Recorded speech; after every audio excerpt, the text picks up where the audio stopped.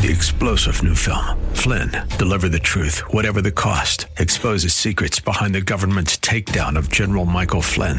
Flynn knew what the intel world had been up to. He ordered the first audit of the use of contractors. This set off alarm bells. He told the truth. He was the most dangerous person for Donald Trump to hire. They had to get rid of Flynn. Flynn, deliver the truth, whatever the cost. Available now. Watch it today. Go to salemnow.com. salemnow.com. Dennis Prager here. Thanks for listening to the Daily Dennis Prager Podcast. To hear the entire 3 hours of my radio show, commercial-free, every single day, become a member of Pragertopia. You'll also get access to 15 years' worth of archives, as well as the daily show prep. Subscribe at Pragertopia.com. Have yourself a merry little Christmas. Let your heart be light. Next year all our troubles will be out of sight.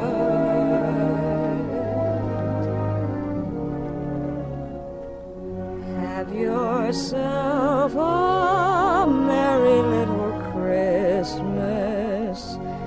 Make the Yuletide Well, hi, everybody.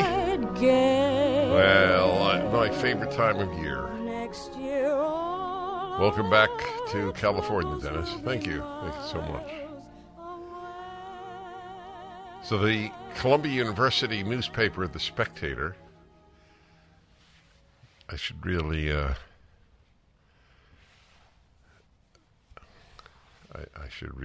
read to you the opening sentences there. They reported on my speech, and it's not even subtle that the reporter didn't like me. Is that fair to say?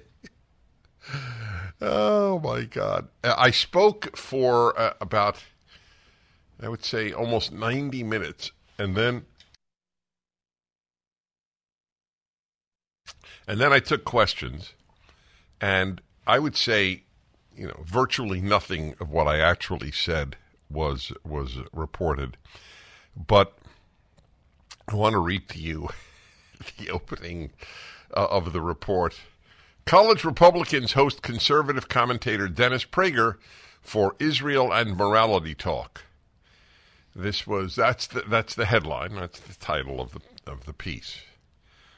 So who wrote it? Cameron Spur. I didn't even look to see that. Conservative author and radio host Dennis Prager, a School of International and Public Affairs dropout. I have to say, I've been called everything. I mean everything. Dropout, that's the first. It's so interesting. In the normal way of putting it, somebody who attends graduate school, for example, and does not stay for a degree, you normally say Dennis Prager, who attended the School of International Affairs. I mean, isn't that the what you would normally think? Mm-hmm. Whether I got the degree or not, or even say, but left before getting his degree, or anything. It doesn't. I'm not personally offended. I just want you to understand how in the first sentence the Columbia University newspaper wanted to belittle me. So it's an interesting thing. Did you ever even hear of a graduate school dropout? Yeah. It's a term used for high school and college, and not even college so much. I'm a graduate school dropout. It's really precious. By the way, just for the record, you should all know what I dropped out to, what it meant to drop out. I actually gave my master's thesis orally, and I did not type it up. That is correct. It would have taken a very long time. Ironically, or interestingly, perhaps not ironically, because I simply didn't know how to touch type, and in those days, unlike now, when you make an error, you just redo the word in a nanosecond. In those days, if you made an error while typing, you had to use some white out fluid over the letter, go back, and then retype the letter. And so if you didn't know how to type, touch type as they called it, you really were in trouble. And the interesting thing is I was never taught it. Here's an example of where sexism, and it was sexism, I will acknowledge, really benefited women. When I was in high school, I think it was high school, the girls were taught to type and the boys were not taught to type. Did you know that? Yeah. Did you have that too? No. No, but I did it. It's probably common a long time ago. Those lucky girls who learned how to type. I didn't learn anything in the other class. I don't even know what it was. I think it was something to do with health. Maybe that's why I've been healthy. Maybe I shouldn't be ungrateful. Anyway, Dropout spoke to students in the Lerner Roon Arledge Cinema on Tuesday in an event titled Israel and Morality, hosted by the Columbia University College Republicans. Prager, a staunchly pro-Israel voice. That's so fascinating. A staunchly pro-Israel voice. That's correct. I am a staunchly pro-Israel voice. I assume that the author believes that there are just two sides. There's the staunchly pro-Palestinian and the staunchly pro-Israel. I happen to be in the latter category.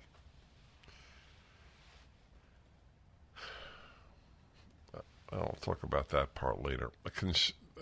Is co-founder of PragerU. Oh, there's a click on that. Did you click on it, Alan? No. I'm curious what comes up. Okay, PragerU. Yeah, the opening page. Think better, live better. Subscribe for free. MIA, Masculinity in America trailer, a film we're going to coming out soon. So here, one of the featured videos is Dennis Prager, How to Live a Life of Depth. Now tell me, is that not radical conservative? Oh my God. There's another one from Prager. Let's see. Does America First mean America only? Another radical idea. On the front page, I presume, let's see. Prager University is responsible solely for the content. That's a separate issue. Where does it say that we're not accredited, Alan? Is it on the front page here? Yeah, I think so. On the very bottom. On the very bottom, let's see. PragerU is not an accredited university, nor do we claim to be. Okay. That's so. You should read the rest of it? Yeah. We don't offer degrees, but we do provide educational, entertaining, pro-American videos for every age. View counts represent cumulative views from our website and social media channels. Okay, there you go. And then there's a list of featured presenters. I'm sorry? We hide our Yeah, we hide our not being accredited. We're actually proud of not being accredited because we don't have to answer to anybody for offering truth as we can best perceive it and bring it to people's attention. So let me read more of this article here. Well, okay, here we go. Prager is a staunchly pro-Israel voice, co-founder of PragerU, a conservative nonprofit, quote, that promotes American values through the creative use of educational videos, unquote. He spoke for roughly an hour, discussing the Israel-Hamas war, anti-Semitism, Judeo-Christian values, and more. His speech was followed by a half-hour Q&A. In a written statement to Spectator, CUCR President Finnegan McNinch, sounds like a name from a novel, isn't it? I met Finnegan. He was the first Finnegan I think I had ever met. Finnegan McNinch, that's awesome.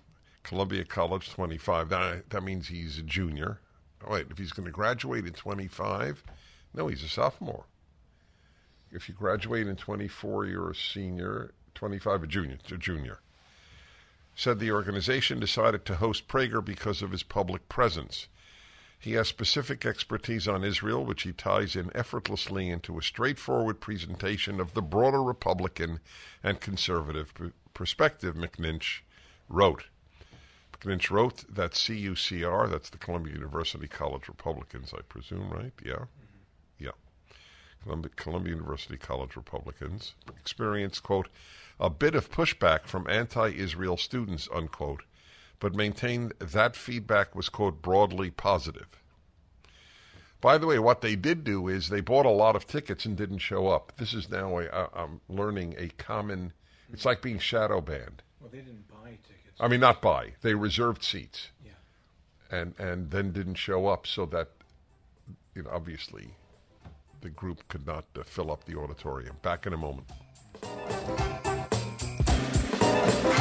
There are many good reasons to buy gold and silver. Bank failures, digital currency volatility, emerging market countries trying to topple the dollar as a global reserve currency. This is Dennis Prager for AmFed Coin and Bullion, my choice for precious metals. If you ask my friend and AmFed owner Nick Grovich to simplify the case for precious metals, he'll tell you when President Roosevelt recalled the gold in circulation and paid people with paper money, they received a $20 bill for a $20 gold piece. Today, that $20 bill won't even fill half of your gas tank. But the gold piece is worth about $2,000. Which would you rather own? So let's simplify the reasons to use AmFed Coin and Bullion. Nick's been in this industry over 42 years, and he's proud of providing transparency and fair pricing to build trusted relationships. If you're interested in buying or selling, call Nick and his team at AmFed Coin and Bullion, 800-221-7694, AmericanFederal.com, AmericanFederal.com.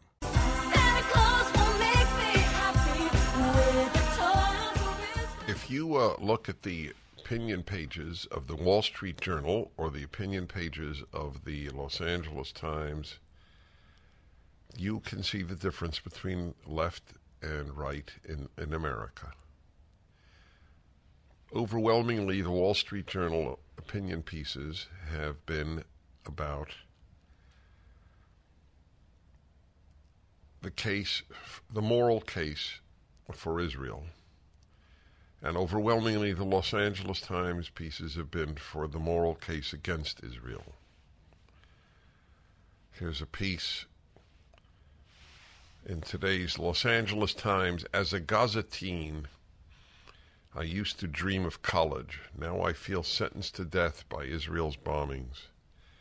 And I always raise the question, could not have somebody, some German young person, written this in the 1940s?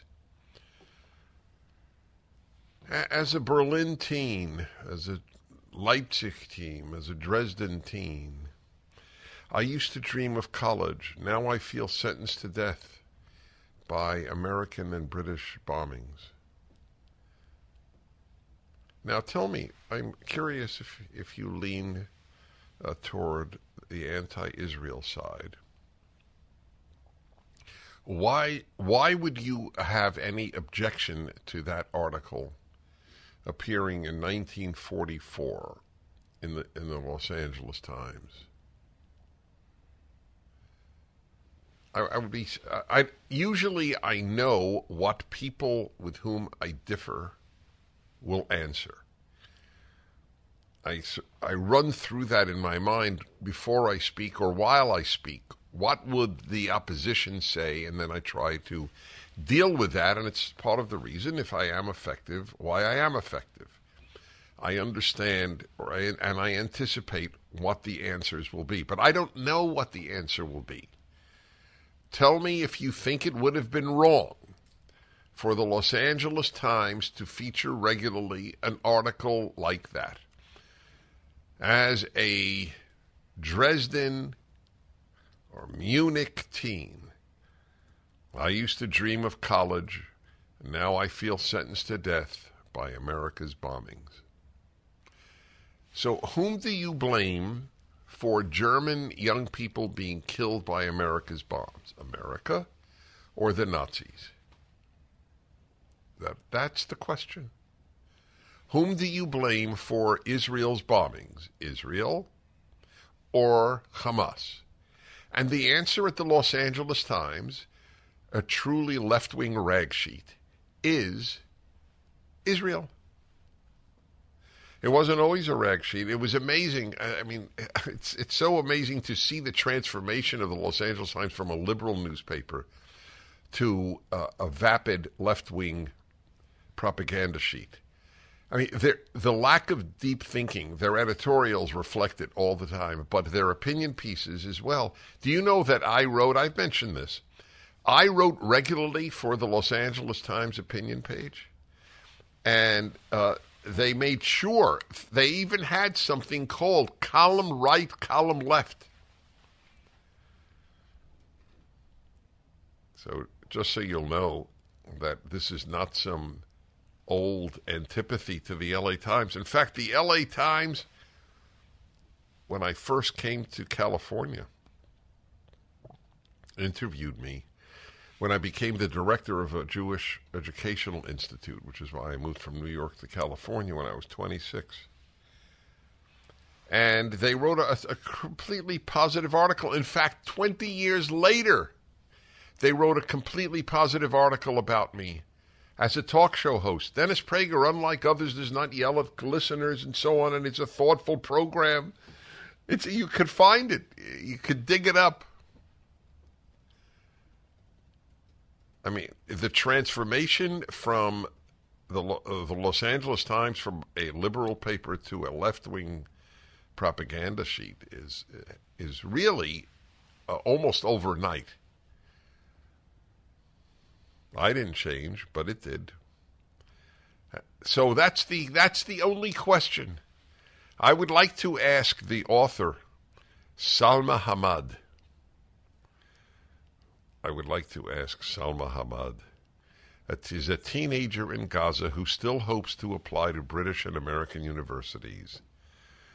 With the help of Al-Muntaha Tutoring, an online charity that educates young Arabs in English, she has been documenting her experiences of the war. We plead with Israel, the U.S., and the world. Please end the bombardment. Let the children of Gaza dream again. I'm just curious. I'm going to do a search on this piece if there was a word about Hamas. Hamas. Okay, yes, it's mentioned 3 times. Let's see what it says. No, that's Israel-Hamas war. That's about another piece. Okay, the piece itself does not mention Hamas. It would be as if... I read the whole thing. Huh? You read the whole thing? Yeah. Doesn't mention Hamas. No. And the Los Angeles Times thinks that this is an important piece to publish. I wonder if are there comments on this? Show comments. Is there one person who will say, why doesn't she mention Hamas? Does she not know that the only reason for bombings is Hamas? That the only reason, just like the only reason Germany was bombed were the Nazis? Yeah, let's see here. Sort by newest. Usually I do it by most popular. Where are the Palestinian people that should be overthrowing Hamas? I am not an Israel fan. Jews are fine. Israel government not fine. If Palestinians really want their state, end the mantra, wipe Israel off the map, and elect a government that truly wants peace. That's right. How's that? And he's not an Israel fan. Jews fine. Israel government not. Okay. That's fine. I have no issues. It said Israel government, not Israel. It's a perfectly legitimate comment. Back in a moment.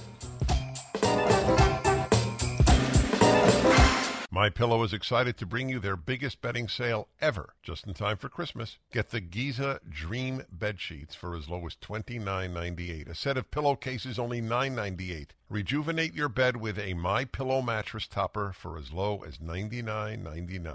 They also have blankets in a variety of sizes, colors, and styles. They even have blankets for your pets. Get duvets, quilts, down comforters, body pillows, bolster pillows, and so much more. All with the biggest discounts ever. They are also extending their money-back guarantee for Christmas until March 1st, 2024, making them the perfect gifts for your friends, your family, and everyone you know. So go to MyPillow.com and use the promo code Prager or call 800-761-6302 and you'll get huge discounts on all MyPillow bedding products, including the Giza Dream bed sheets for as low as $29.98, and get all your shopping done now while quantities last. MyPillow.com, promo code Prager.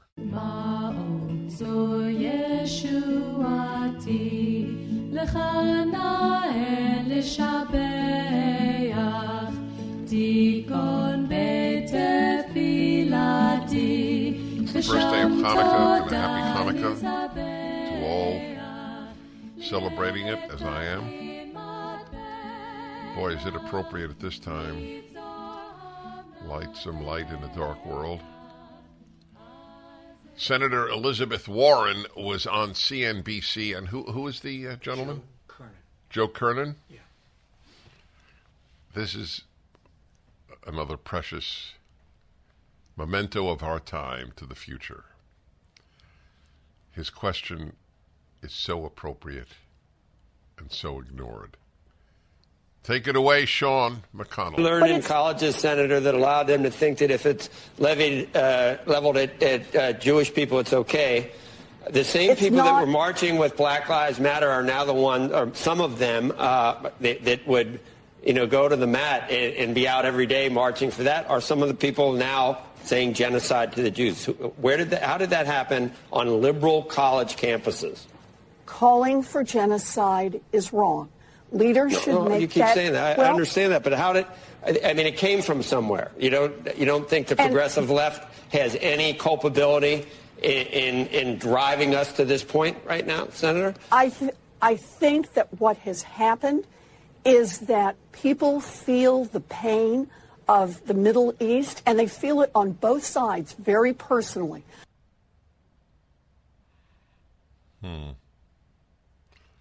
I don't believe her. I'll comment on why I don't believe her in a moment. But first, notice she didn't answer the question. How did it happen that liberal campuses have kids chanting genocide to Jews, which is what From the River to the Sea is. Palestine will be free. I mean, wipe out the Jews of Israel is basically is the position of Hamas, and is the position of Hezbollah, is the position of Iran. Israel is portrayed as this Goliath. Yes, compared to the Palestinians alone, it's a Goliath. Compared to the whole Arab and Muslim worlds, it's David. Compared to the United Nations, it's David. But I'll tell you why I don't believe her. It's because they feel the pain. Really? Do they feel the pain of the 10,000? How many Christians have been... Please look it up. How many Christians killed in Nigeria in the last couple of years? It's very selective pain that these people feel. They're really pain for Palestinians, I'm sure. They're pained that Israel is winning. They're pained that Israel exists. That's their pain. Over 50,000 since 2009. Wow. I didn't realize that. Over 50,000 since 2009? Vatican News. It's from Vatican News. And that is just Nigeria? Yeah. Killed by Muslims. Boko Haram. Boko Haram, that's right. You know what Boko Haram means? The West is forbidden. Did you know that? Look it up. What does Boko Haram mean? I'm virtually certain that that's what it means. Yes, it's such a remarkably selected pain. The only reason the Palestinians are this gigantic cause on campus is that they're fighting Jews. Western education is forbidden. Yeah, Western education is forbidden. There you go. I was right. Well, Westernization How many? is sacrilege. Right. Westernization is sacrilege is more accurate. Haram, haram. Yes, they feel the pain. Oh, yes. 1-8-Prager-776. They feel the pain. They feel the pain of today's Nazis, Hamas, and their overwhelming support among Palestinians. Palestinian terrorists murdered every member of the Israeli Olympic team in the 1972 Olympics in Munich. You remember that? Of course not. They didn't murder every member. Not every member? No. Okay. All the members that they found. They slaughtered the Israeli Olympic team. Yeah. In where they slept, in their quarters. Maybe there were some who survived.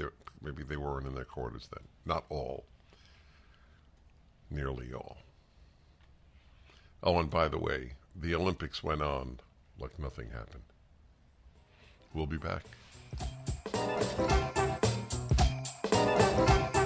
Jing, jingling, jingling, jingling. Hanukkah. There was a revolt against the Greek rule over Judea, over Israel. And they made it a capital crime to study the Torah and to practice Judaism. And so the Jews revolted, and that revolt is commemorated by Hanukkah, the 8 days that the candelabra, that the little oil that they found miraculously lasted 8 days. And so a candle is lit or lighted each day. First day, the first candle, second day, 2 candles, third day, 3 candles, and so on. By the way, it is not generally true. I never heard of it as a kid growing up, that kids and families celebrating Hanukkah get a gift every day of 8 days.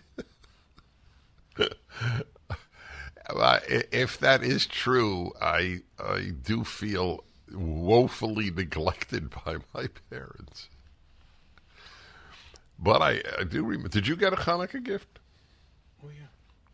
You remember your favorite? Do you remember? I remember one Hanukkah gift. I only remember, the funny thing is I remember the disappointment. You remember the disappointment that it wasn't the better gift? Yeah. Isn't that interesting? You have now heard an explanation for Alan Estrin. Would you say that there was a level of PTSD involved? I'm still dealing with it. You're still dealing with it, yeah. Yeah. That is very interesting. We got to do that.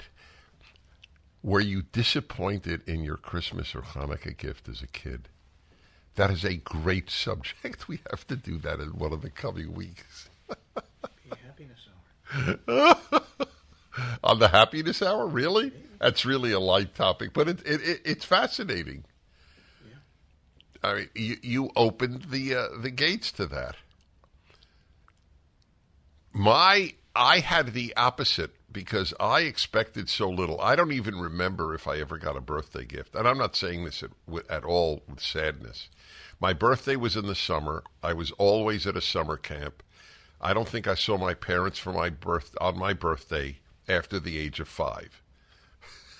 To be perfectly honest, because I started going to summer camp when I was 5, which strikes people today as a form of child abuse. Your parents sent you to camp for 2 months at the age of 5. It was very common in those days. Maybe it was a good thing, by the way. I'm not kidding. I didn't cry going. I cried when I went home.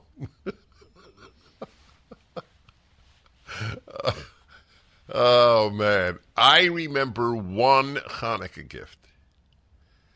Literally one. And it was I can't tell you. The excitement, I am lucky. Do you know that to this day, I can duplicate that excitement in terms of getting something for myself. I can. So I'm lucky. I am not jaded. But it was electric train set. I got an electric train set. The problem with the electric train set as a gift is that it does have a limited excitement factor, an LEF. Because unless you can keep building, gorgeous things, and they are. I mean, some of these elaborate trains are incredible. But I basically had tracks and an engine. And at about the 400th time it has made its round, there is a diminution in excitement. You with me? Yeah. But putting it together and watching the train go around. The first time. So a question from my technical director, Sean McConnell. He wonders if real train conductors have that problem. To which the answer is probably yes. The first 20 times, there must be some real excitement.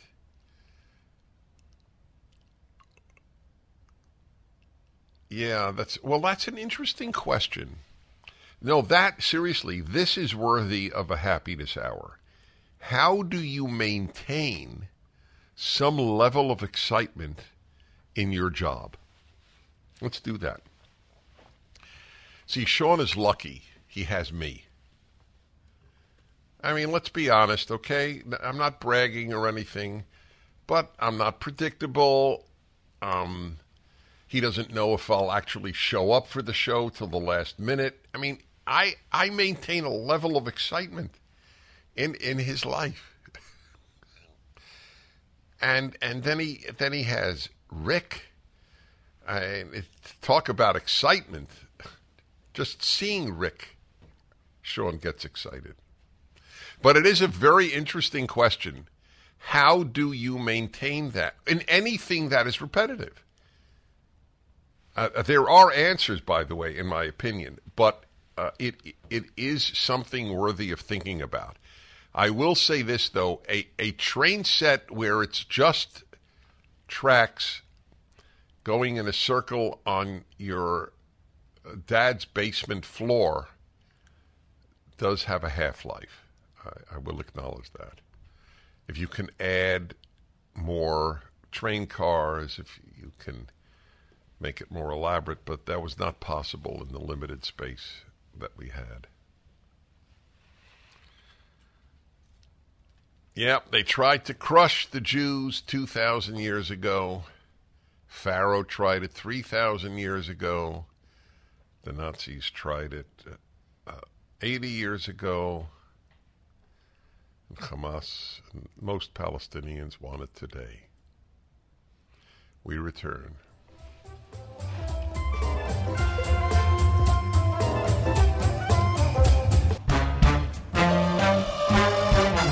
Stay informed on the 2024 campaign. Text DEBATE to 94878 and become a Salem Insider. Chanukah hu Chag Tov. Chanukah hu Chag Tov means Hanukkah is a good holiday. Sivivon Sov Sov Sov is the dreidel, the spinning thing. Okay, let's go to some calls here. Los Angeles, California, and Eric, hello. Yes, is this Eric? Me? This is Eric, you. Oh, yes, Dennis. Oh, my gosh. What a long-time fan and listener. And I got three things because I don't know how much time I have, so I'll try to but they're important. I'll try to get them in. Number one, and this is in order of least importance. Number one, you absolutely must tell us who some of that bumper music is, particularly that Jingle Bells Jazz. That thing's out of sight. You play it every year at this time of year. All right, will do. What's number two? Go ahead. Okay. So number two, well, actually, I'll just do the two. The second one has to do with the L.A. Times and what you talked about. You, Larry, Rush, and Ben Shapiro. I used to be a liberal Democrat 40 years ago, maybe 30 years ago. You all changed me, but the L.A. Times also changed me. And you all never persuaded. You just point out the hypocrisy in what they write and what they do, and I just paid attention to it over the years, and, it was like just the wool came off my eye. I love it. Thank you. That's what we hope to do. It's a credit to you, by the way. Anyone who changes their mind, it's a credit to them, because it's very hard to do so. All these people are now, like the CNBC man, talking to Elizabeth Warren. How do you explain all these liberal universities? They're really left-wing. I wish they were liberal. All these universities producing these kids chanting for the death of Jews. And she didn't answer it.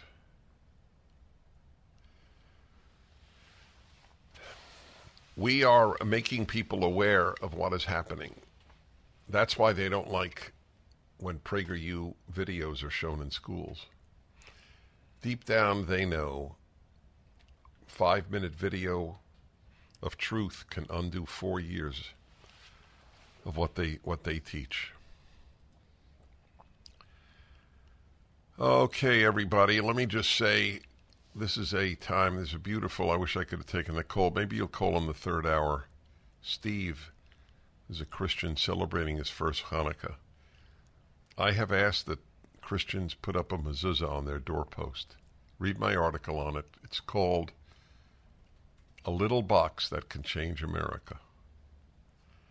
This is your testing time, and it could change the country and the world, that little box. Happiness Hour coming up.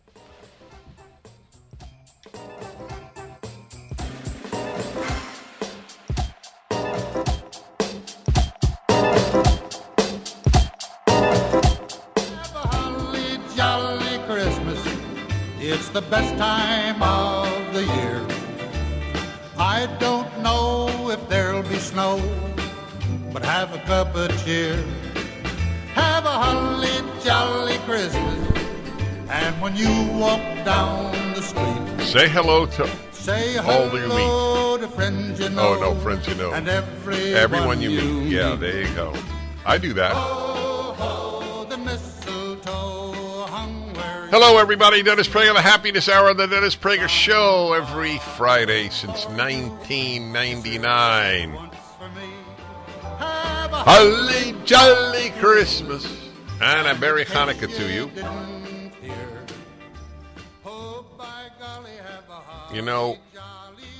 Let me say a lament before I get into the Happiness Hour. I know that there are areas in the country where many houses have Christmas decorations or lights, but in an area where I live, there are almost none. I grew up, it was so ubiquitous in Brooklyn, New York. I'd say easily half my long block. Between Quentin Road and Avenue R on East 27th Street had lights. And it adds so much to a society. So what do you think, my producer? You think Santa Monica, California, which is obviously near here, do you think there are more Halloween decorations or Christmas? Yeah. You're pretty sure it's Halloween. At least, even. Or at least even. What do you think, Mr. McConnell? Does you say it's a safe bet as well? Yeah. Boy, there are so many. I really should write an article of indicators of the decline of civilization. That's one of them. Public cursing was another one. The way people dress is another one. They're all, none of them sound big. Anyway, not going to get into that now. Welcome to the Happiness Hour. The happy make the world better. The unhappy make it worse. Oh, the happy make it better. The unhappy make it worse. Yeah. A rare time where the lyrics fit the music. So, sure enough, the topic for today's Happiness Hour, which is not on the heaviest side, but there are heavy aspects to it. I admit that that's okay. Was actually the result of something that arose in the first hour of the show. And it did because of my dear friend, the producer of the Dennis Prager Show, a.k.a. the Living Martyr, real name Alan Estrin.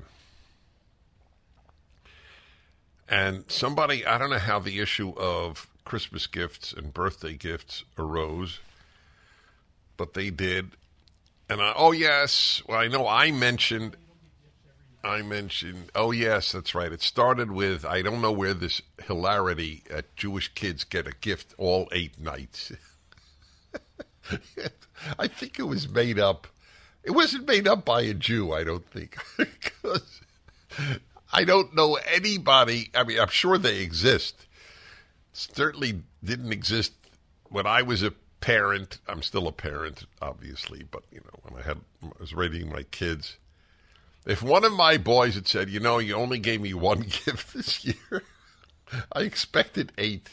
I would have thought, where the hell did you hear that from? I got 8 gifts. You got 8?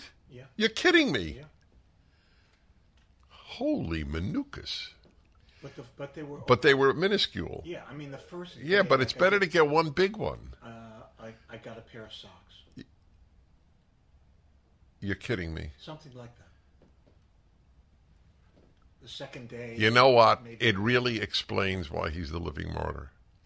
There is more explaining of your life coming out on this through this subject than ever before. You got a pair of socks? You're not joking, correct? Oh, you never joke, so it's a stupid question. Okay.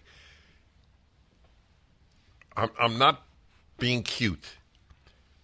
You got a Hanukkah gift of a pair of socks? Yeah. That was day one. Wait. So, look, I knew your parents. I loved them. That's a given.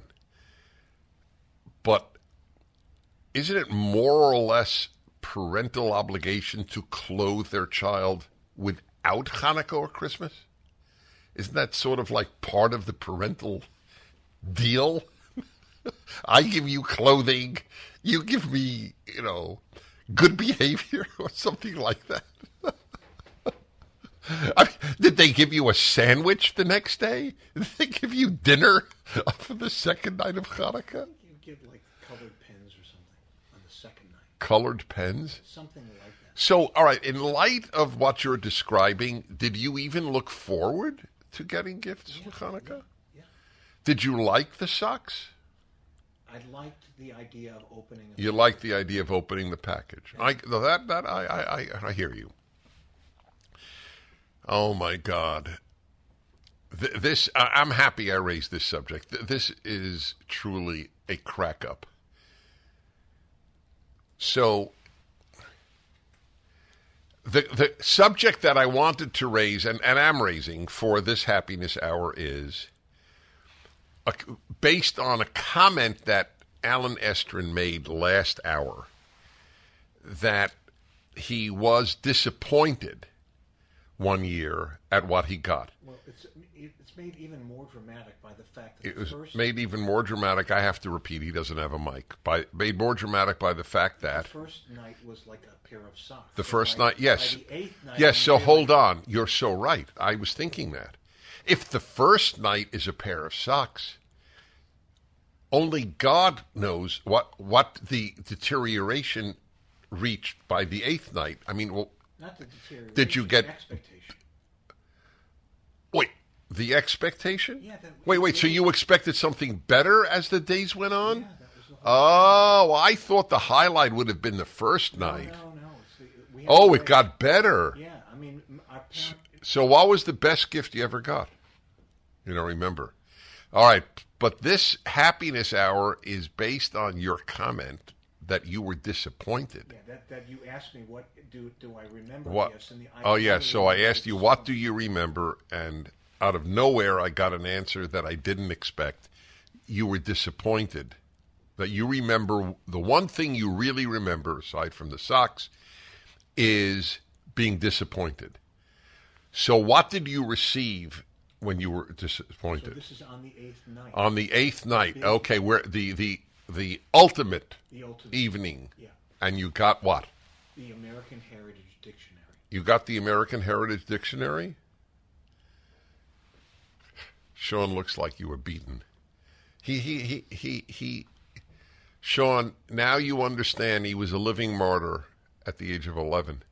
So you were about 11, right? Yeah. That is very interesting. If my parents gave me the American Heritage Dictionary, I'd have loved it. I have to admit, I read the dictionary. I was not a normal child. We've established that many times. But, okay, so what's interesting and very appropriate for the Happiness Hour, many aspects of this, it's both a fun subject and a serious subject. Because you were the victim of what I write about in my happiness book, expectations. That's the reason. He expected the 8th night to grant him some really desirable gift, and he gets stuck with a damn dictionary. Yeah. By the way, just out of curiosity, between the socks and the dictionary, which did you prefer? They were on the same level. Yeah, that okay. I understand now. I'm not joking. I really do understand.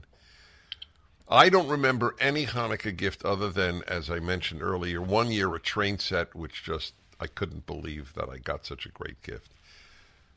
So one great lesson here is you were the victim of expectations. The other serious aspect of it is how does one deal with disappointment? By the way, you'll be very rarely disappointed if you expect nothing.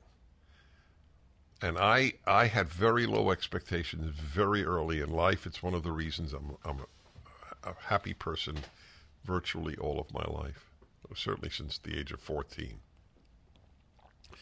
So how did you deal with a disappointing gift? And what was it? People will enjoy hearing from you. 1-8-Prager-776-877-243-7776. The Dennis Prager Show. Hi, everyone. If you've been injured in an accident that was not your fault, listen up. We have legal professionals standing by to answer your questions for free. Call now and find out if you have a case and how much it's potentially worth. Call 800-702-5400. I'm here with spokesman John Wolf. So, John, tell everyone listening who should call right now. Well, Maria, first off, thank you for having me here. It's always nice to answer the listeners' questions. Now, as far as who should call in, anyone who's been injured in an accident and think you deserve compensation, give us a call right now. 800-702-5400. You'll find out if you have a case and how much it's potentially worth. Thanks, John. You heard it, folks. Take advantage of this opportunity and call now. 800-702-5400. Advertisement sponsored by Legal Help Center. May not be available in all states. The happiest Christmas tree, a Christmas day. Wait and see. I'll be laughing happily with a ho, ho, ho, hee, hee. With a hey and a he and a ho, ho. Hey, everybody, the Happiness Hour on the Dennis Prager Show. Were you ever disappointed with your Christmas or Hanukkah gift when you were a kid? That's the subject. And how did you handle it? And do you agree with me? Expectations are a root of unhappiness. You expected a greater gift and you ended up with socks. By the way, my wife, IMs me. I got socks for Christmas in the 70s when Argyle socks were all the rage. Well, My wife was the recipient of Argyle socks. Had my parents given me any type of sock for Hanukkah, I would have been bewildered. But the living martyr got socks. By the way, there is a theory that this I did hear, because in the old country, as they say, Jews didn't give their kids gifts every day for 8 days. But a theory that I have heard, I have no idea if it's true, but it sounds legitimate, is that a lot of Jewish kids felt bereft on Christmas. So to compensate, they got 8 gifts where the Christian kid got only 1. That way you could get 16 socks. Lucky Jewish kid.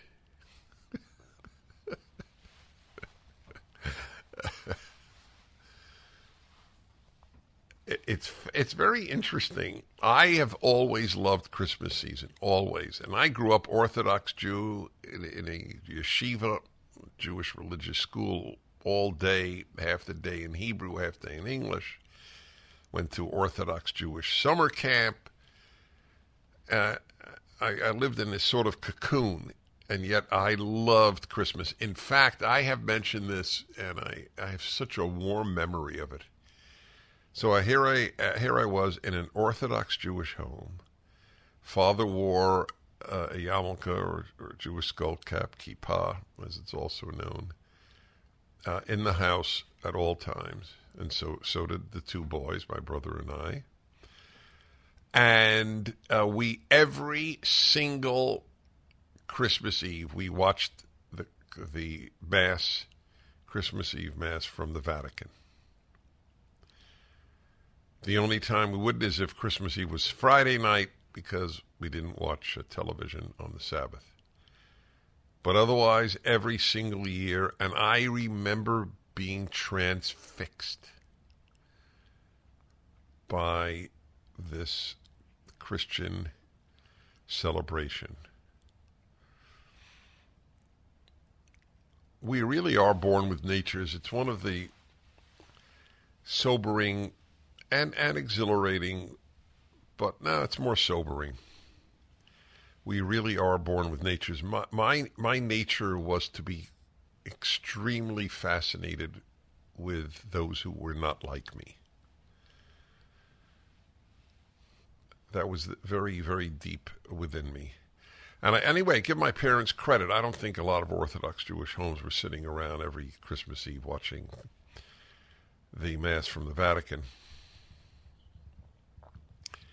They were Orthodox and worldly. My father was in the Navy during World War II, stayed until the Korean War. He was in the reserves, but but not in the case of World War II. He was on a ship for years, fighting in the Pacific. Well, were you disappointed? And how did you deal with it? I don't ever recall being disappointed with a gift. I didn't expect much. Probably had you asked me as a kid, let's say under 13, or maybe under 12, what would you most want as a birthday present? Or I mean realistically, not a car. But realistically, I probably would have said a box of baseball cards, which, amazingly, my grandfather would regularly purchase for me, having nothing to do with a holiday or birthday. I thought he was the richest man in the world. He bought me a box of baseball cards. Do you know how much a box was? 20 packs? Sean, take a guess what it was when I was a kid. 20 packs of baseball cards.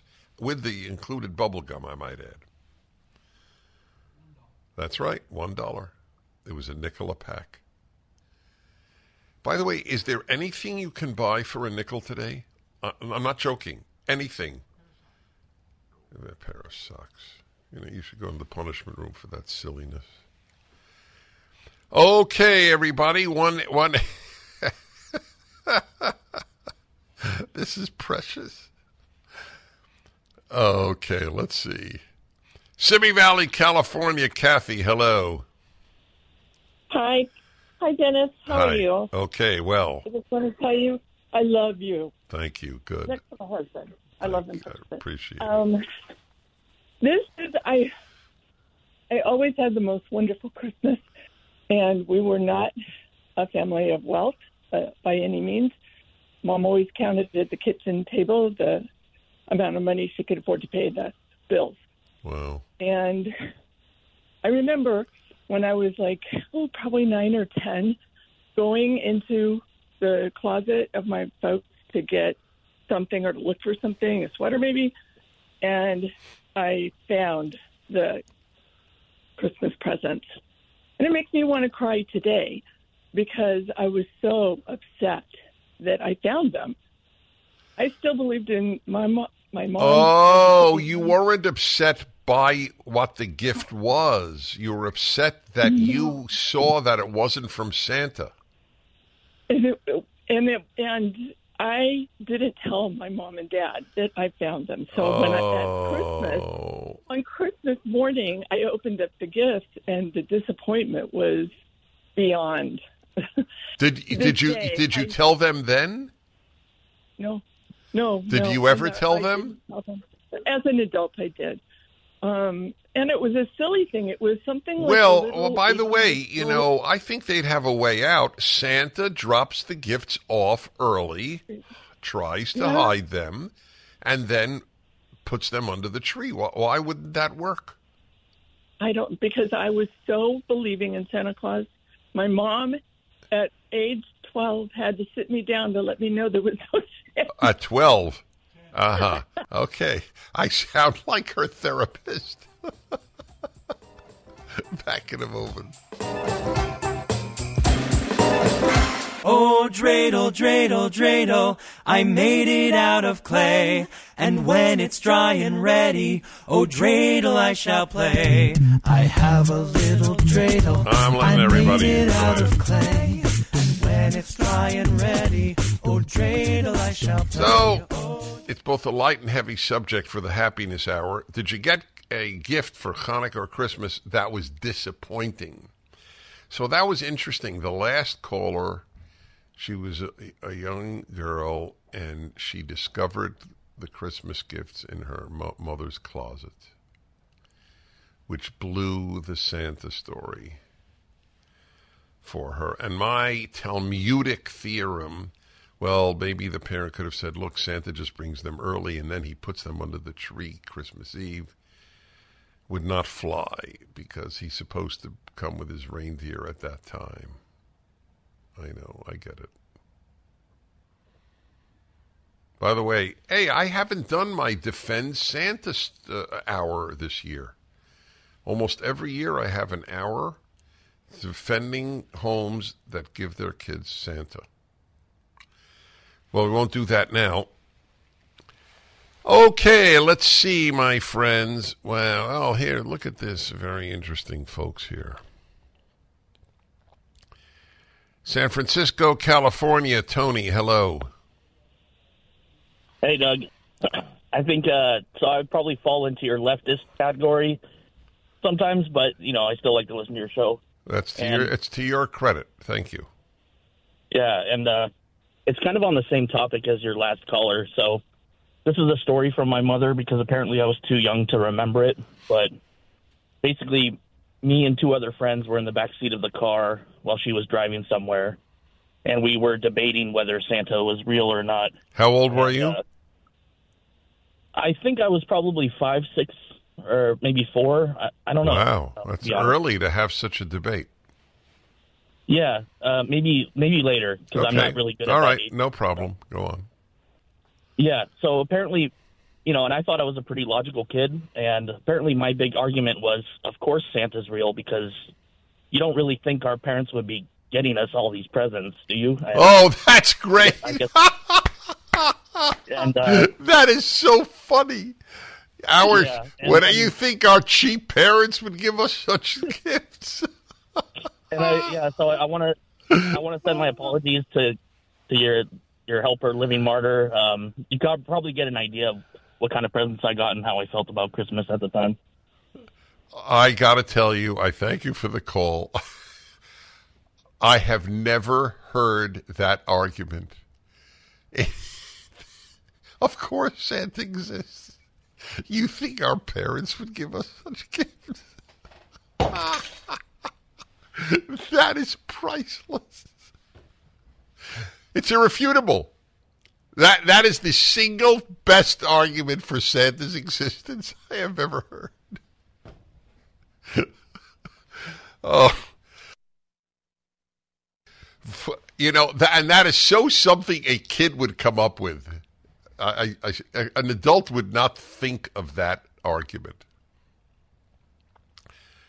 Oh, that was worth the hour. That was precious. God bless left of center callers. See that? Okay.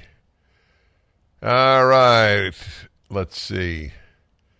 Westfield, Indiana. David. Hello, David. Hi, Dennis. Happy Hanukkah. Thank you. You too, I assume. Thank you. Yes. Right. I've been writing funny songs, and one of my songs is all about negotiating for the kind of gift that you would like, and it's called I Want a Piranha for Hanukkah. Wait a minute. Wait. You wrote a song, I Want a Piranha for Hanukkah?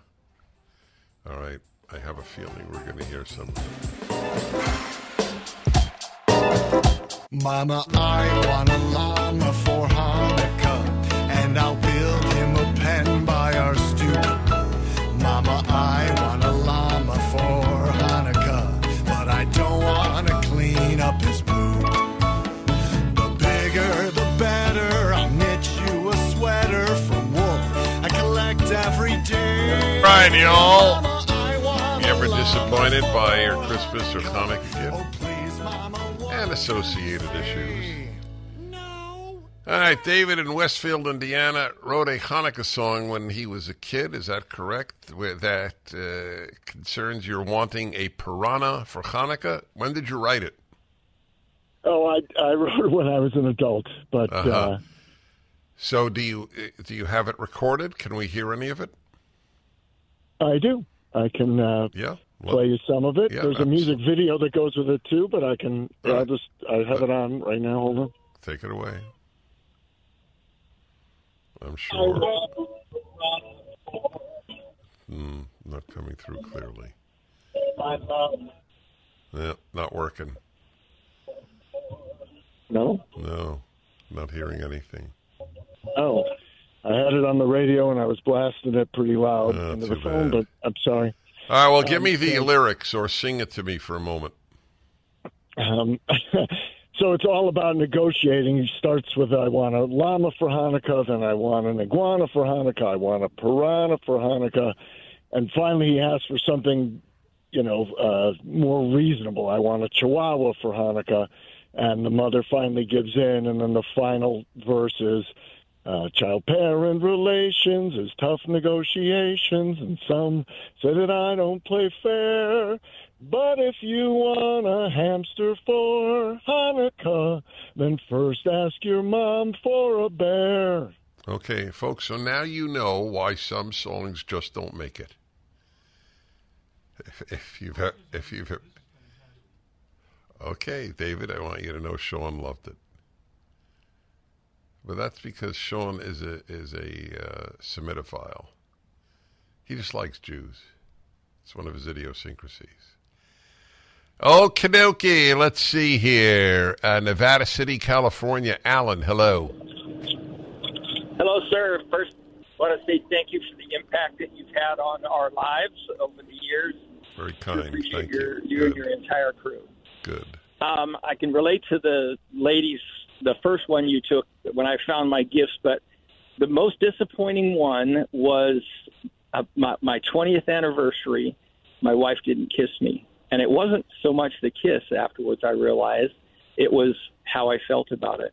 My wife, we have 4 kids, 14 grandkids. I am an incredibly happy man, and I felt selfish that I felt that way because my wife's had 35 major surgeries, and she's my hero. And anyway. That's fascinating. So why didn't she kiss you that Christmas? She wasn't doing well. I think about the time she had gone through her 20th or 21st, 22nd major surgery, and she just wasn't feeling well. She's bedridden most of the time, and absolutely incredible fighter. And it was truly selfish on my part, but it was a major hurdle for me to overcome to being just a more happy man. Like, what are your expectations here? So the rest of the day was about serving her and making her day a little bit better. Did you tell her you were disappointed? No, I didn't. No. So if she heard this now, would she be surprised? I think maybe less surprised and more comforted at the depth of our love and our relationship. Is she still bedridden? Pretty much, yeah. We're getting ready for 3 more spine surgeries over the next year, and that's not easy anytime, but when you're 70, she's coming up on 76. Yeah, she's almost 10 years older than me. So, yeah, I mean, I couldn't be, not that life doesn't have its challenges, but I couldn't be a happier man. And it's through realizing those things that it was expectations. And so I've been able to cut my expectations back by 90% probably, and I live an incredibly full life with my... Well, bless you. Really bless you. 2 aspects of that I have emphasized over and over.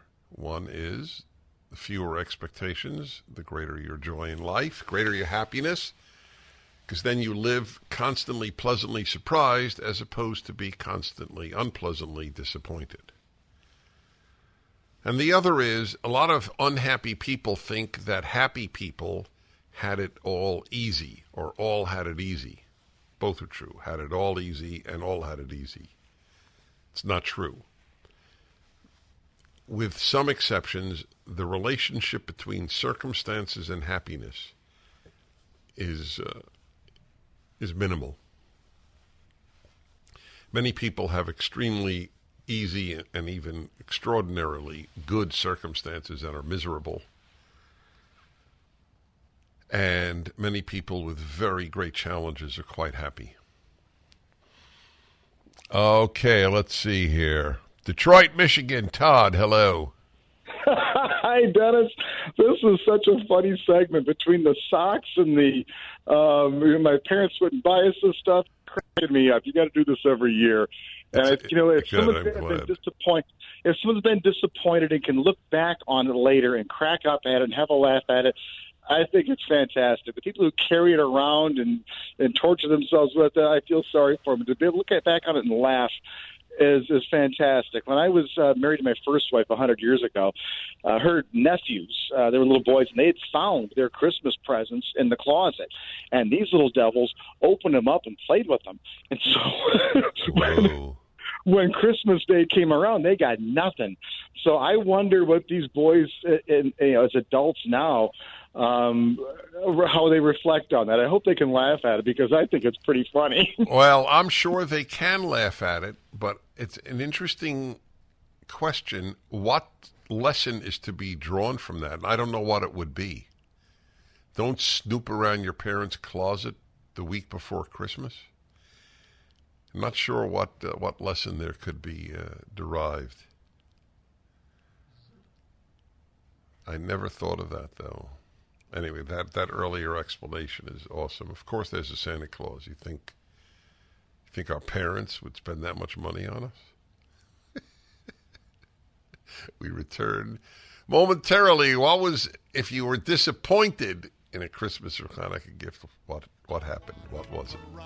For Hanukkah, I will pet him and give him my love. I want a piranha for Hanukkah. We can keep him upstairs in the tub. We wish you the merriest, the merriest, the merriest you'll cheer. We wish you the happiest, the happiest. Let Dennis be Dennis. Yes, the happiest. We wish you the happiest, the happiest. We do indeed, and a happy Hanukkah as well. It's the first day of Hanukkah. Tonight's the second night. Jewish days and holidays begin at sunset, not at midnight. So that'll explain the confusion that many might have, including many Jews. Hi there, everybody. Whatever's on your mind, this is the hour. Whatever's on your mind. 1-8-PRAGER-776, about you, about me, about life, about death. And needless to say, most welcome are fountain pens, audio equipment, photography, classical music, and cigars. I did it. This past week I was broadcasting from New York City. And wouldn't you know it, but 10 minutes, just 10 minutes. 10-minute walk from the studio in New York City is what I think is the largest pen store in the United States. Wow! So I got up early one day and went there. So here is an insight many of you will have had and some of you will have not had. The usefulness and joy of hobbies is that when you're engaged in one of them, that's all you think about. And all difficult issues are then put aside for those moments. That's what a good movie serves to do. It takes you away from your issues, the world's issues. That's what sports do for many people. They're only thinking about the game. Now, of course, you like anything else, you can get addicted, if that's the appropriate word, in that you just rely on that to escape all your issues. And, of course, those are innocuous escapes, sports and hobbies. But there are noxious escapes like drugs and alcohol, gambling, many of the addictions that are injurious to humanity are escapes. So there is good escape. When I was in that store checking out pens and inks, I love checking out inks, I thought of nothing else but pens, which will strike most of you as bizarre because your interest in pens is zero. I understand that. So let me say a word and then take your calls. One of the things you realize in life is different strokes for different folks. There are people who have interests in things and they're passionate about them, and I have zero interest in those things. But I don't think it's weird that they do. In fact, part of me, all of me is happy for them, and part of me envies them. Gee, I wish I could get into that. Like fishing. People who like to fish love to fish. All right, we have someone here who was very weird in that way, and he does. I was joking because that would have undermined my whole point. I know that. I had a fun time. I try to Zoom in with my older grandson regularly. So about a year ago, he was 12. We study the Torah together, the first 5 books of the Bible. But it's very rare that the whole hour or whatever time it will be is taken up with that. We talk about everything. He actually wants to be a field goal kicker. And he just kicked a 30-yard field goal. I saw the video. It was impressive. So I said to him, I said, let me ask you, what was it? What are you, oh yes, what do you think that you're missing anything in your life? Something really important missing. I was asking it just to basically start a conversation about his inner life. And he thinks, and he says, yes, a fishing boat. I didn't expect that. However, we have someone who works here who completely adores my grandson at this moment. He relates to it. So when you hear that I'm crazy about fountain pens, your only reaction should be, lucky me. That's all, really. Or, even better, gee, I wonder why. And whenever people see me writing with it when I sign their books, for example, at events, as I did, what is today? Today's Friday.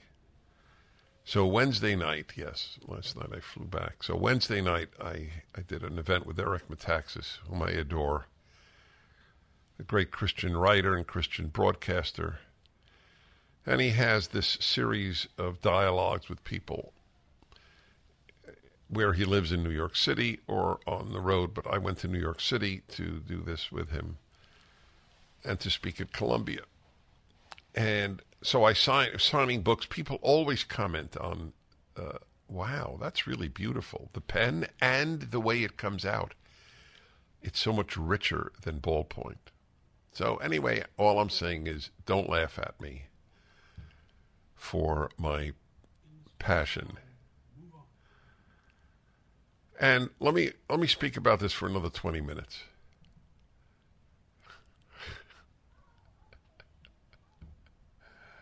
Okay, let's go to your calls. Whatever's on your mind, ladies and gentlemen. Let's see. Steve in Santa Clarita, California. Hello. Hi, Dennis. Do you use kosher ink in your fountain pens? Do I use kosher ink in my fountain pens? The reason I don't is that I never drink it. Okay. Kosher only applies to eating. That's why a religious Jew can have a pig's valve if needed for a heart surgery. Oh, because when I got my mezuzah, they gave me the option of having. Oh, you mean a kosher mezuzah? Okay, very good. It's a very legitimate question, actually. So I have written and broadcast that I think it would be a great thing for America, not to mention for its Jews, but just as much for its Christians and other non-Jews, if everyone put a mezuzah on their doorpost. Kosher mezuzah means that it has an actual Torah scroll, parchment-written, scribe-written verses of the Torah, as opposed to machine-printed on a paper. That's all. That's what it means. It doesn't mean edible. Okay. I had a rabbi come out and put one on my door. You did? So are you a Jew? Are you a Jew or Christian? I'm Christian. Well, bless your soul, my friend. It's very... Huh? I sent you a picture about an hour ago. So yeah. Oh, good. Well, bless you. I really mean that. Bless you. It's a very major thing you did. It's catching on out here in Santa Clarita. But good. I wanted to ask you about the menorah. I lit my menorah last night. Was I a day early? No, that was correct. Today, as I explained early, all Jewish days and therefore holidays begin at sunset. They don't begin at midnight. So the first night of Hanukkah was last night. The first day is now, and the second night is tonight. And you have to light it before sunset on Sabbath. That's right, because you can't light a fire on the Sabbath. It's a rule in Exodus, which I explain in my commentary on the book of Exodus, as I have on the other 5 books of the Torah. Well, they're not out yet. 3 are out. Numbers is coming out. The 4th is coming out next year. Okay, Rockford, Illinois. Matthew, hello. Hello. Hi, Dr. Prager. Thanks for taking my call. Thank you for calling. Earlier you were talking about reconciling the viewpoint of people that are protesting for Hamas and reconciling how we're okay with what happened with the Nazi or German people in Germany during World War II. And then, I'd also say what happened to Japanese people. Right. Hold on with me. I'm going to take your call further.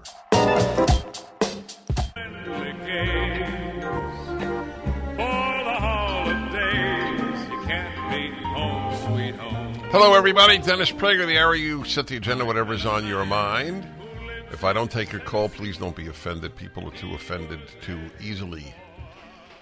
It's not meant to be offensive. It just may not be a subject that I want to cover or I know anything about or I have covered a lot. So it has nothing to do with you, obviously. Okay, Mark in Los Angeles. Hello. Good morning, Dennis. I've been a long-time listener, by the way. I just want to know, so yesterday you talked about whether there's systemic racism in the U.S. against black people, but at the same time you said we have anti-Semitism that is rampant across the U.S. Now, the statistics say the opposite. That wait. I didn't say that there's anti-Semitism rampant across the U.S. The implication. No, well, then you forgive me.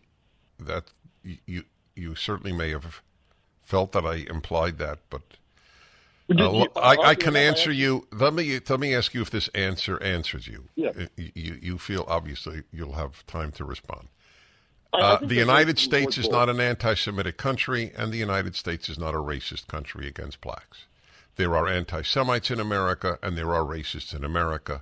The country is not anti-Semitic, and the country is not anti-black. Does that answer you?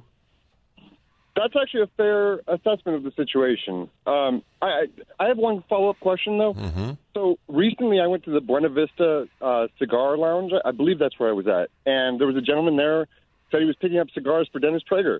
And it's actually a brand that I smoke, La Flor de Nicaragua Habano Robusto. Oh, the Flor Dominicana Double Ligero. Well, so that's a different one. That's the strongest cigar that I know of. I love it. Okay, so yes. So the question I have is, now I think there are cigars for talking. I think there are cigars for sitting with a nice glass of brandy, and I think there's cigars that are just for thinking. What do you think that one is? I don't have that division among cigars. I believe in diversity, equity, and inclusion among cigars. Glad you like that. This was a precious call. To his great credit, he thought I thought something. I don't think something. I made it clear I don't. He said, okay, I hear you. So let me just repeat. There are anti-Semites in America and there are racists in America. But America is neither racist nor anti-Semitic. The left hates America, the left hates the West, and the left breeds Jew hatred. That I do believe. Not I don't believe. I take that back. I know. And likewise, many of those who came from Muslim countries in the last generation. Not all Muslims born here over generations. But those who've come here from the Middle East and from Muslim countries like Ilhan Omar and Rashida Tlaib, they bring with them Jew hatred, virulent Jew hatred. So those are the two groups. But the average American remains neither racist nor anti-Semitic. Okie dokie. That was an important one. Okay, thank you for calling, Mark. Let's move on here. Okay. Stephen in Ottawa, Canada. Hello. Hello, Dennis. Hi. Yes, I wanted to ask your opinion about the blessing that's made in the synagogue on Saturday mornings for the government, because here in Canada, I've just been, even before the latest thing is in Gaza, I've been pretty fed up with our government. And I find them pretty deplorable, and I kind of cringe when they make the blessing for the government, and a few members are also starting to feel the same way as well now. I am curious, by the way. I will answer you, but I am curious. So you're a Canadian Jew, obviously. So Yes. Are Canada's Jews as left-wing as America's Jews? I don't know. Maybe in my circles, some are, some aren't. How did the Jewish vote go for Trudeau? Do you know? I have no idea. Yeah, I'd be curious. I'm going to look that up. I'm just curious. I do believe that it is proper to make a prayer for the government in most cases. We can't distinguish. Well, I don't like this. I don't like this government, so I will drop the prayer. The prayer should be that, may you, God, help lead our leaders to wise decisions and so on. And in that case, you could easily make that even for Trudeau, who is as truly awful a leader as the Western world has produced in my lifetime. The man who admired Castro and who was ruining Canada almost single-handedly.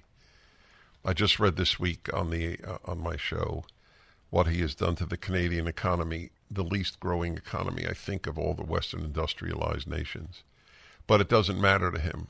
But to make a prayer for a guy who wanted to shut down the bank accounts of truck drivers who wouldn't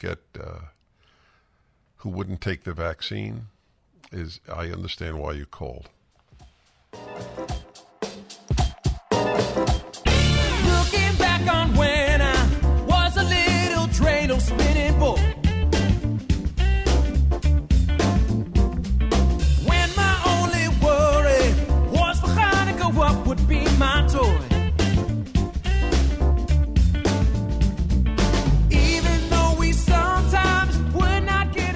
This is the What's on Your Mind hour. As you see, we do go through a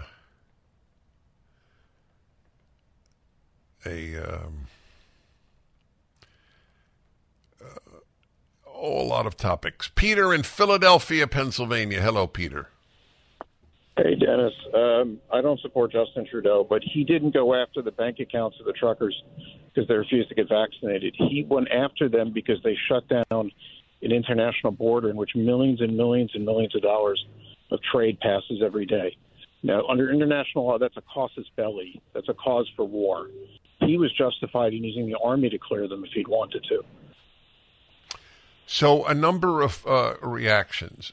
Number one, is it not relevant why they went on strike? You're asking me? Yes. You're constantly complaining when people shut down highways. You're constantly complaining when people shut down hospitals. You're constantly saying whatever the That is correct. I am. And you're right. You know what? I constantly complain about people killing each other, but there are times when killing is justified. I'm not a nut. I'm not a pacifist. It's justified to what shut the down police, border what the truckers did. when you believe in a cause. When you believe in it. Okay, that's okay. Fine, fair enough. That's right. I believe, for example, that's exactly what a pacifist could have said to me during World War II. Oh, so when you believe in killing, it's okay, Prager. Yes, that's correct. When I believe that if you threaten people that you must take a vaccine that can hurt you, or you lose your job, you can do almost anything nonviolent to stop that corruption of government. If that doesn't frighten you, that the government can force you to take a vaccine, you and I have different values, which is fine, and I admire you for calling. In the United States, the Supreme Court ruled that they can't do that. But in Canada, the Supreme Court said they could. Right, and in Germany, the Supreme Court ruled that you could take away Jews' livelihoods. And in the United States, the Supreme Court ruled that a black isn't a human being who has the rights of other human beings in the Dred Scott decision. That is quite a moral argument you're making. The Supreme Court is now the arbiter of morality? The Canadians have their own legal system. 90% of the truckers were vaccinated. 10% of the truckers refused to be vaccinated. That did not give them the right to shut down an international border. Okay, fine. Okay, yes. All right. First of all, I took your word for it. The Nazis. I remember. Okay, forget the Nazis. I don't remember the international border. You may well be right. I remember them doing this in Ottawa, the capital of Canada. And let me just. Too bad he's gone. I didn't want him to go away. Just put him on hold, but he went. So it's okay then for the government to shut down your access to your own money. We didn't even get to that part, which is sad that he hung up. I'd like to know what he would say about that. I have total contempt for the people who shut down the Brooklyn Bridge in New York, let's say, because they want to make a point about global warming. But I would be 100% opposed to the government blocking their own access to their own money in their own bank accounts. Justin Trudeau is a would-be Fidel Castro. If he could be Castro, he would be Castro. And those are some of the examples. It is amazing to me that with all the damage that damn vaccine did to so many people, especially young, with all the damage the damn lockdowns did to a generation of young people, that people could still call this show and defend the damn leaders who did that. Okay, I got it out of my system. And you should have known better, all of you. I did, and I didn't get any message from God. All you needed to do was look at Sweden to know that lockdowns were a farce, an utterly destructive, totalitarian act. And it happened in the nicest places, America, Israel. I had contempt for Israel for shutting down its people during that time. And nearly all Israelis agreed with it. Oh, I'm even-handed. I tell you, it has nothing to do with my support for Israel, which is angelic compared to its neighbors. I mean, it's not an issue. But I'm just saying, even places I otherwise admire fell for the lie that experts should make policy. Experts are no better at making policy than non-experts. Experts are usually moral idiots, idiot savants. I know the day I learned this. Decades ago, there was an ad in the New York Times, full page, Nobel Prize winners against capital punishment. And I remember thinking, wait a minute, these guys are really experts. Nobel Prize in Physics, Nobel Prize in Medicine, Nobel Prize in Literature, Nobel Prize in Economics. These are experts in their areas. And they don't know what the hell they're talking about. It was really immoral to execute Adolf Eichmann? What kind of brain believes that? What kind of heart believes that? That doctor in Connecticut whose daughters and wife were raped, slaughtered, and burned alive by these two monsters who entered their home and beat him to a pulp, but he survived.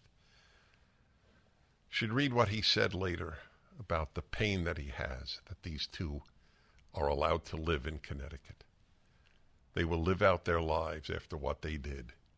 And you're telling me that executing these two monsters would have been immoral?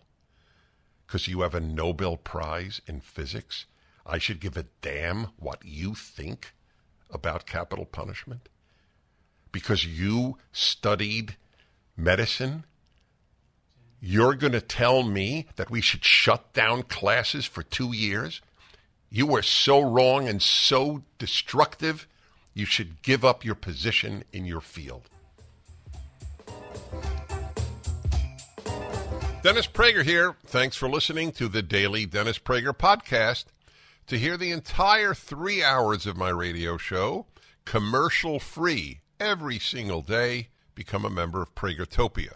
You'll also get access to 15 years' worth of archives, as well as the daily show prep. Subscribe at Pragertopia.com.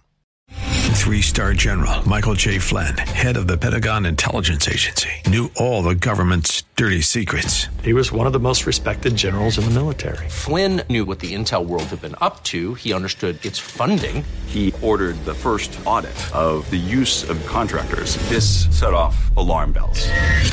The explosive new documentary, Flynn, Deliver the Truth, Whatever the Cost, uncovers the facts behind this scandal. Flynn told the truth. He was the most dangerous person for Donald Trump to hire. I find out the worst enemy that I'm going to face in my life is right here in America. They took my assessment and they wanted me to change it. And I was like, I'm not changing it. They had to get rid of Flynn. With in-depth interviews, archival footage, and never-before-seen personal records of the man behind the headlines. I just felt like I was drowning. Flynn, Deliver the Truth, Whatever the Cost. Available now. Watch it today. Go to salemnow.com. salemnow.com.